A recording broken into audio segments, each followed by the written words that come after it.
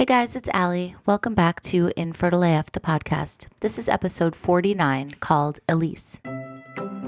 So guys, this episode I'm proud to partner with Conceivabilities, a leading surrogacy and egg donation agency that has been around for 24 years with thousands of babies born. Conceivabilities prides themselves on matching intended parents with the perfect surrogate or egg donor. They've even trademarked the process they used called Matching Matters. They support the intended parents and surrogates throughout the entire journey: legal, escrow, pregnancy management, insurance, and every other aspect. The Conceivabilities team includes nurses, mental health workers, lawyers, and other professionals to guide the process. If surrogacy or egg donation is part of your journey, make sure to check out conceivabilities.com and make sure to tell them Infertile AF sent you. On this episode, I'm partnering with Extend Fertility, which was founded on the premise that democratizing egg freezing could ultimately change the fertility industry and deliver better results. Their co-founder, Dr. Joshua Klein, who is near and dear to my heart because he was actually my doctor, and you may have heard me interview him in episode 36 of this podcast, is a brilliant, supportive, and overall awesome doctor. And he's a bit of a disruptor because when he observed that IVF's success rate was low for women over 40 and its high cost was disappointing for doctors and patients alike, he took matters into his own hands. He saw the opportunity to help women think more proactively about their fertility, and he founded Extend Fertility, which began offering egg freezing at 40% below the national average. By 2017, they were the largest egg freezing practice in the nation. And today, they've expanded to offer a full range of infertility services, including IVF, in a small practice environment that's more personal, higher quality, and more data-driven. So to make an appointment with Extend or find out more, go to extendfertility.com and make sure to tell them that Infertile AF sent you. Thanks. So today's guest, Elyse, is a woman that I met in this infertility space because she is the founder of fruitfulfertility.org, which is a fertility mentorship service for the 1 in 8. And I am a mentor at Fruitful, and Elyse is doing amazing things after going through her own infertility journey. So today she's going to tell us about that. And one thing I love about Fruitful is that one of their taglines is, "We're committed to making infertility suck less." So we're going to hear how Elyse is making that happen, how she's making it suck less. And she's going to tell us all about where she is today. So without further ado, this is Elyse's infertility story.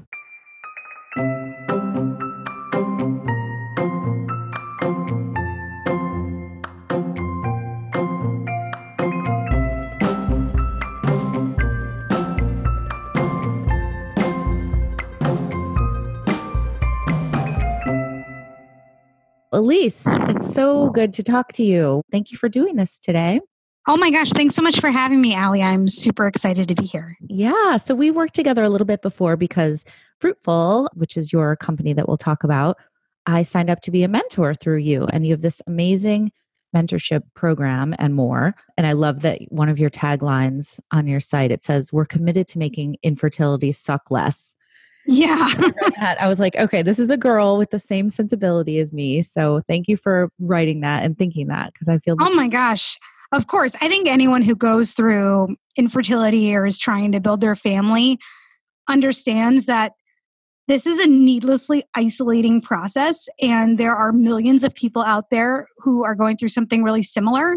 And there's really no need for it to be as shitty as it is. Like, it's pretty horrible. Mm-hmm. But I think there are ways that as a community and as our healthcare system in general, we can find better ways to support the community. And that's really what my personal mission is, and the mission of Fruitful is. I love it. Okay, I want to get into that more as we go throughout the chronology of your story, but tell me how this all started for you. So I know you and your husband Brad started trying to have a baby in 2014, and you said that you thought it would be easy, like going to get frozen yogurt. Yeah. I don't know. I think like when you're in, sex ed class or health class as a kid, you're just taught like how easy it is to get pregnant. And oh my gosh, you better be so careful about hot tubs and toilet seats. And they just scared the crap out of me when I was in middle school and high school. I just thought it was so easy to get pregnant. And so I think for me, a lot of the shock at the initial diagnosis and the struggle at the beginning was just my expectations were tragically misaligned. I had no idea it could be this hard. I had no idea that even for a perfectly healthy heterosexual couple trying at the exact right time in their cycle, you still only had like a 20 to 30% chance of getting pregnant. So It's wild. I think I just had a really steep learning curve from a biology perspective. And I don't know, I was just an entitled, young, early 30 something. Yeah. Thinking I had all this time, thinking I had played my cards right. I'd been focused on my career. My husband and I had a great marriage where we were friends and went to baseball games and doing whatever we wanted. Why would there be a problem? Nothing. When you think about like sex ed, we've talked about this a lot on my podcast. It keeps coming up because it's women like you and me who are like, we were lied to all those years. Like, I know. It's I just not think like of you all get pregnant if you sneeze. Like, it is so much harder. Yeah. And that's where a lot of the shame comes in too, is you think like, what's wrong with my body? What's wrong with me? And it's like, oh, actually, this is a pretty common thing that happens to quite a few people. And it's not some super shameful secret thing that you can't ever share with anyone else. So Right. I think that was sort of the beginning of that learning curve, was figuring out it's not that my body is broken or deficient or I'm not enough. It's, so much more than that. It's so many different factors, and you don't have to go through it by yourself. Okay. So tell me what happened with you guys. So you started trying, you said you were in your 30s, early 30s, mid 30s. Yep. We had gone to dinner with our best couple friends and they told us we're pregnant. And I remember that was the first time I'd ever felt anything other than just pure happiness and excitement. I was actually feeling a little jealous. And I remember leaving that dinner and I was really quiet, which was not characteristic of me. And Brad was like, "Are you okay?" And I said, "This is going to sound weird, but I feel kind of jealous that they're pregnant." He was like, "Oh my gosh, me too." And then we were like, "Let's start. We're going to have a baby. We're going to have a family." We thought like next day I would stop my birth control and be pregnant. So I think we were just kind of shocked at how long everything took. We waited the full year of trying naturally before we went to an OB. I went to my OB and she said everything looked good on paper, gave me a prescription of Clomid and sent me on my way. And it was just still going to be another 6 months until I got a diagnosis of endometriosis at my fertility clinic. And I couldn't believe that it had taken almost 2 years to get that diagnosis. I was like, wow, we could have gotten to this a lot faster if I had advocated more for myself. Did you have a feeling that you did have endometriosis or something like that? Like, tell me what was going on with you. No, I was totally shocked. My cycles have always been very normal in length and very predictable. And so when I go into my OB or to any doctor, they say, "How are your cycles?" And I say, "Oh, like kind of painful, but 28 days on the nose." I don't think I really realized that endometriosis is such a tricky diagnosis because it shows itself in so many different ways for different people, where some women, can't even get up off the floor. They're in so much pain. And then for other women, I didn't even know I had it. So it was crazy. I will never forget being in that fertility clinic. It was our first baseline ultrasound. And the ultrasound tech said, "Hold on a second, I'll be right back. I'm going to bring in the doctor." And that's when stuff is going sideways. When the ultrasound tech brings in the doctor, you're like, okay, something is sideways here. Yeah. They get that look on their face and they get quiet. And then they're like, "We'll be right back. Give us a minute." Totally. They're like, "I can't be the one to tell you." Right. And then you're sitting there like legs in stirrups and you're like, shit, what's about to happen? What are they about? Totally. I know. You're like, oh God.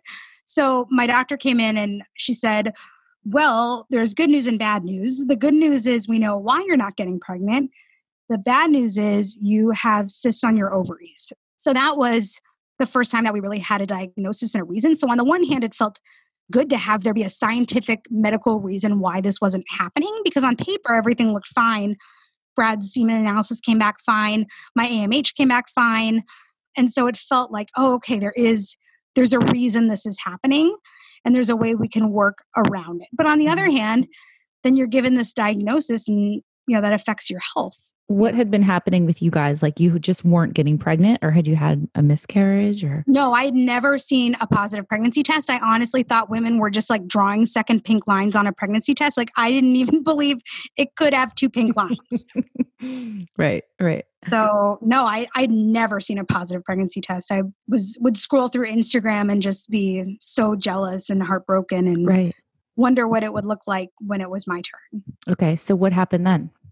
So then we were given the decision after that diagnosis where we could either pursue IUIs if we wanted, or we could pursue IVF. And for us, we were hyper aware of how much everything was going to cost.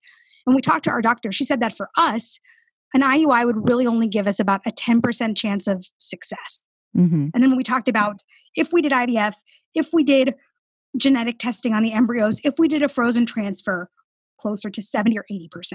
We were like, this is a no-brainer for us, because of the way my medical history was, the way our insurance worked or didn't work. And so we decided, you know what, instead of spending 3 months on IUIs, let's take that money, let's take that $1,500 a pop it would have cost, put that towards IVF and just skip IUIs altogether. Mm-hmm. So that was what we did. Yeah. And it was funny because Brad was really anti-IVF in the beginning. He really didn't want to do it. And I don't blame him. Nobody wants to do IVF. No one's like, yay, sign me up. I want to spend a bunch of money. And exactly. He treated like a freaking science experiment. Sounds great. But I think when he heard those percentages, his sports gambling brain started turning and he was like, oh, okay. He started understanding the statistics and started seeing, okay, this might actually be our fastest, cleanest path to parenthood. Okay. Tell me a little bit more about his reservations for doing it. Did he tell you why? Because my husband had the same thing. You know, he really just didn't want to go down that road. And I get it when he explained it to me. He didn't use this word, but I think he thought it was kind of creepy. The sci-fi-esque feeling of like creating life in little petri dishes. And I think it was really, I think he didn't, that no one sees their life happening that way. No one thinks, oh my gosh, we're going to get pregnant in a doctor's office. Like you want the romance, and that's how you've pictured it happening your whole life. You sort of just take that picture for granted. And I think it was really some grieving and really mourning the loss of this. Oh my gosh, I was like, oh my God, I'm going to make a YouTube video of surprising him with my pregnancy test. Like the naive crap at the beginning is just so embarrassing in hindsight. But I think also like with anything, it was just, we had to pivot our expectations. We had to learn more.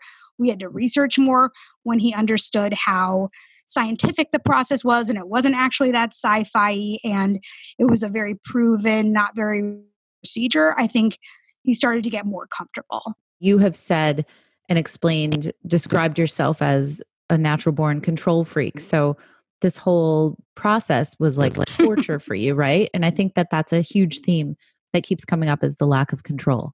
So tell me how that was for you. Yeah, that was the hardest part of everything, was feeling like I had no control over anything that was going to happen to me, feeling like I'd made such great decisions my whole life. And I've always been such a good girl and gotten such good grades and been a people pleaser. And it just felt like I'd worked so hard for nothing, essentially. Or I think it's also, as human beings, we like to pretend that we have control of our lives because it makes us feel better. No one wants to live in a world where we think, oh my gosh, tomorrow I could get terminal cancer. Tomorrow I could be hit by a bus. We know that that's true, but I think there's a part of us that thinks that, okay, well, if I just eat more spinach and I just eat organic and I just never take the bus and I never do any of these things, nothing bad will happen to me. I think that was the hardest thing, is looking at, wow, you can do everything right your whole life and still things don't work out the way you want them to. I think a lot of people are forced to look at that a lot earlier. And because I was lucky and I was sheltered and I didn't have to think about a lot of stuff, that lesson came to me later. But the control stuff was definitely the hardest. It was so hard to not be able to plan vacations in advance. I just remember worrying about all these different things that could happen or fringe cases and just finding stuff to obsess and be anxious about. And none of it helped. It all made it so much worse. And how were things between you and your husband? Not great. Really not great. And I think that's because he's such a naturally positive person and he does a much better job at trusting the universe than I do, where I want to just like grab on and try to steer and control. And he's so much more go with the flow, whatever happens, happens. And I think we can each get on each other's nerves because I get into a mindset of like, why can't you just care more about this? Why am I the only one who cares? Because to me, having anxiety about something shows that you care about something. It's kind of messed up. It's like anxiety is my love language or something. I'm like, be I know what anxious you with mean. me. I know what you mean. That's not messed up. I get it. I'm like, be in the trenches with me. Why are you not worried? Like, it doesn't help me for you to feel calm about it. Right. Is that one of the love languages, by the way? I haven't read that. It's not. It would be like the opposite of the love languages. Okay. It's like an opposite love language. But I get it where you feel like anxiety is going to show that you care if you're anxious about something. I get totally. that. And that's, growing up with a Jewish anxious mother and, that's a whole other podcast. But I think that's just like how I've been raised to show caring and passion and love is, you get stressed and you get worked up, you get passionate, you yell. Yeah. Google, you overanalyze, you text 20 of your friends to interpret what this text meant. Like, that's just what you do. And anything less than that is, being too passive. Mm-hmm. Okay. So you guys are at the point now where you're going to do IVF, but you haven't started yet, right? Yeah. And I think that was actually when we started getting along a lot better, was when we decided we were going to do IVF. Because up until that point also, he was pretty much just saying I was being over dramatic and there wasn't anything wrong. And why would anything be wrong? Everything came back normal. And so I think I felt very validated with the endometriosis diagnosis. And I think it made him see, wow, Elyse isn't crazy. She was right. And let's kind of get on the same page and be a team and get through this together. Right. That makes so much sense to me. I'd be like, I fucking knew it. There's something. I know. Oh my God. I was like, I fucking knew it for like 3 months. Very gloaty and not cool about it. Right. And then I think when we started IVF, he felt like there was more he could do. And he felt like he could help with the injections. He could help with the meds. He could go to the pharmacy and get more. I think he felt more engaged in the process rather than me just like secret tracking my temperature and my apps and obsessing late at night. It was more, we have a plan, we're doing it, we're working together. It felt more collaborative and like a project. Yeah. Plus the stats are part of it too, which he was more comfortable with probably, like you said. So it all plays into it together. Yeah. So we were getting ready to do our first round. We were both really excited. I was doing everything like acupuncture, mind massage. I was in therapy. I had this infertility yoga class that I loved. I was managing the shit out of my infertility. It was like I had my whole care team. I was trying to hack it the best I could. And then our first was a huge flop. And that was the lowest of the low. So we had our round of IVF. We got 7 eggs. 3 of them fertilized. 2 made it to blast. And both of them came back as chromosomally abnormal. So we had nothing to transfer. So that was really, that was the lowest of the low. And I remember especially we were getting ready to go on vacation with Brad's family and all my nephews who are so cute and little. And I remember just seeing my sister-in-law wrap her little kiddos in a beach towel and just started crying because I was like, this might never happen for us.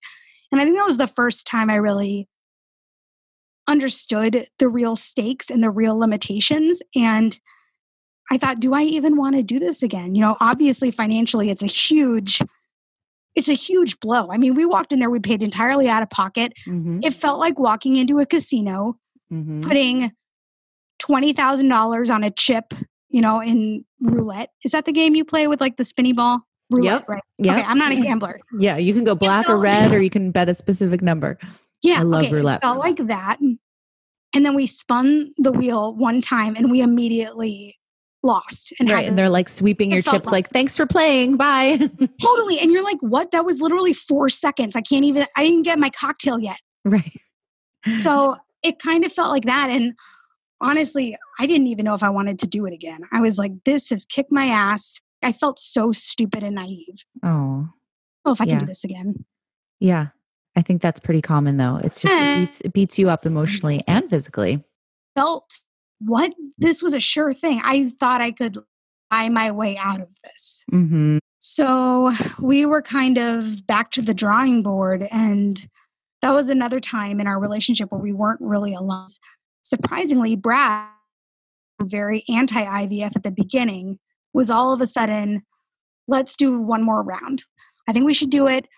That was bad luck. It was a bad bounce, physically, emotionally, hormonally. I just not feeling up for it. And I didn't want to spend that much money again on like another chance. It just felt irresponsible. Mm-hmm. So my mother-in-law said, we'll help you out a little bit. I was like, I don't feel comfortable with you like lending us this money. I'm really not comfortable with this. I remember feeling really sad and really seen. And I really appreciated reaching out to me. And that was the push I needed. So I was like, great, let's do. Yeah. So you do another round. So we adjusted the protocol quite a bit, which is the benefit of doing it more than one time. I feel like with IVF, that first round is really just a baseline. They don't know how your body's going to react. But really after that first retrieval, they have a lot more data. So we went back in for a second round. We had a different protocol. So the first round we had 7 eggs retrieved. The second round we had 17 eggs retrieved. Wow. So I was thrilled. Yeah, I couldn't believe it. I mean, I don't know. And the ironic part was I felt like I was doing a lot less the second round. I was still doing acupuncture, but I'd lightened up on some of the other stuff. I'd become less obsessive. I'd been journaling less. I'd been more in the moment with my friends. I'd been trying to distract myself more. Really this idea of like over managing it. So my attitude had kind of changed. So then after our second retrieval, we got 17 eggs. So that first round we got in 7. This one we got 17. Yeah. Then I believe 9. So we were feeling really confident, like so much better than we were the first round. But we also knew that the genetic abnormalities was where we'd lost our embryos the first round. So our embryos for genetic, and 3 came back normal. It was huge for us. We felt like all of a sudden we were in the game. Like that was the first time I think we really felt optimistic again, where, oh my gosh, this could actually work. Right. And that was such a huge difference in the feeling that we had at the beginning of round 2 when we were kind of like, is this going to work? Like, we don't really know. And then all of a sudden we're like, we have 3 real chances. So I think that was a huge shift in our mentality where all of a sudden it felt possible. I mean, I was still nervous because I'd never seen a positive pregnancy test before. So I was like, am I even capable of being pregnant? Am I capable of keeping? See, I had no, and so really not knowing anything about it had made me stressed out as well. Then what happened was we actually needed to take a little bit of a break between that second retrieval and our frozen transfer. I was having another health issue that was totally unrelated that I needed a really severe surgery on. And so we kind of needed to pump the brakes on that. And we spent the next 6 months trying to get centered, trying to heal, trying to connect with Brad. Finally, that 6 months, which felt like forever, ended. We did our first frozen embryo transfer. That was successful. Yeah. And yeah, I know. And had a pretty drama-free pregnancy, which was surprising because I think I was just expecting. Also at that time, I'd been reading a lot of other people's stories with infertility, and I didn't want to take anything for granted. I knew we weren't out of the woods. And yeah, now we have a toddler. When did you come up with the idea for Fruitful? I had the idea for Fruitful. We're still trying.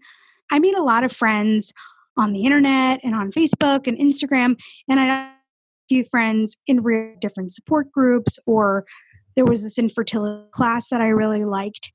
But my problem was that I'm a naturally competitive person and people would get pregnant. And I was horrified. For me, I found a lot of comfort in talking to people who were no longer trying, but who knew what I was going through.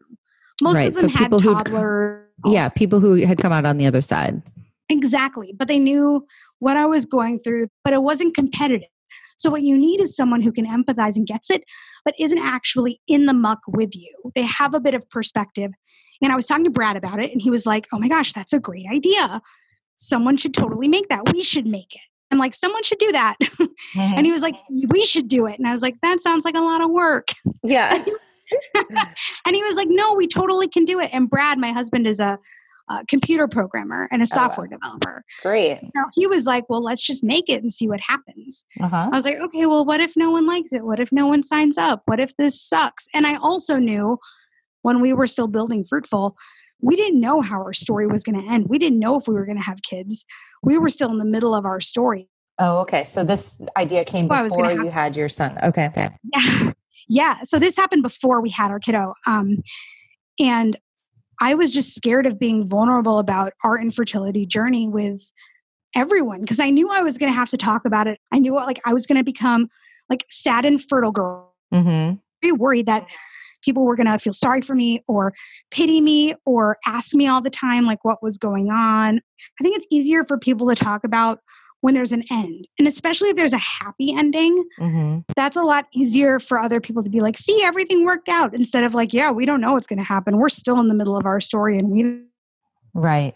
So Brad and I built the site. We launched it in April 2017 for National Infertility Awareness Week. And we were so surprised by how many people had signed up, were talking about it, were sharing it in different, private Facebook groups, on different podcasts. And we were just like, wow, this is something that people are finding a lot of value in, both the people who are looking for emotional support, of course, but also for people like you and me, Allie, who have been through it, but also it's changed who we are.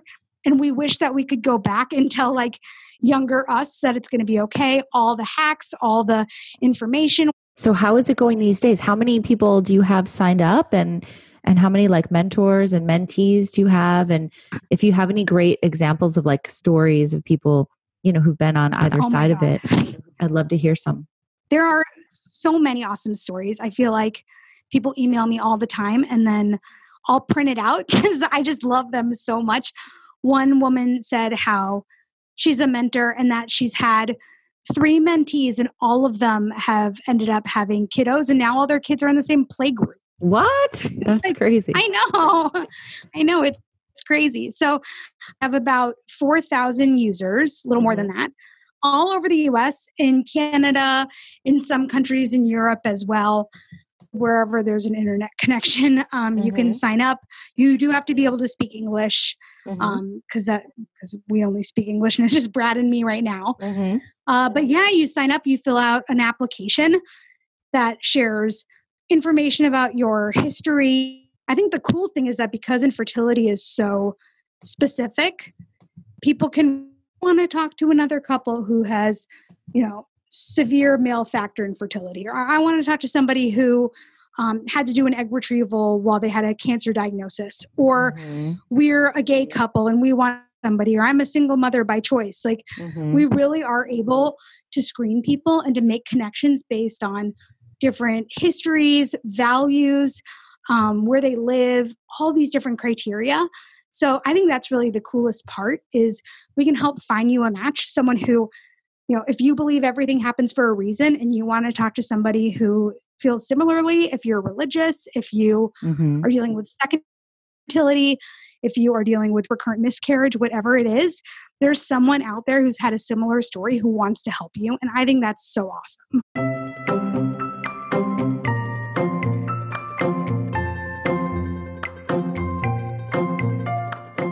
Thanks, guys, so much for listening to my conversation with Elyse. And Elyse, thank you so much for sharing it with us. If you guys want to hear more about Fruitful, go to fruitfulfertility.org, and you can also find them on Instagram. And speaking of Instagram, if you're not already following Fertility Rally, please go to @FertilityRally and our website too, which is thefertilityrally.com. Sign up for updates for our event in October because we are about to announce our venue, which is really exciting. So thanks to everybody who supported it so far. Can't wait to rally with you guys in October. And I will talk to you next time. Thanks.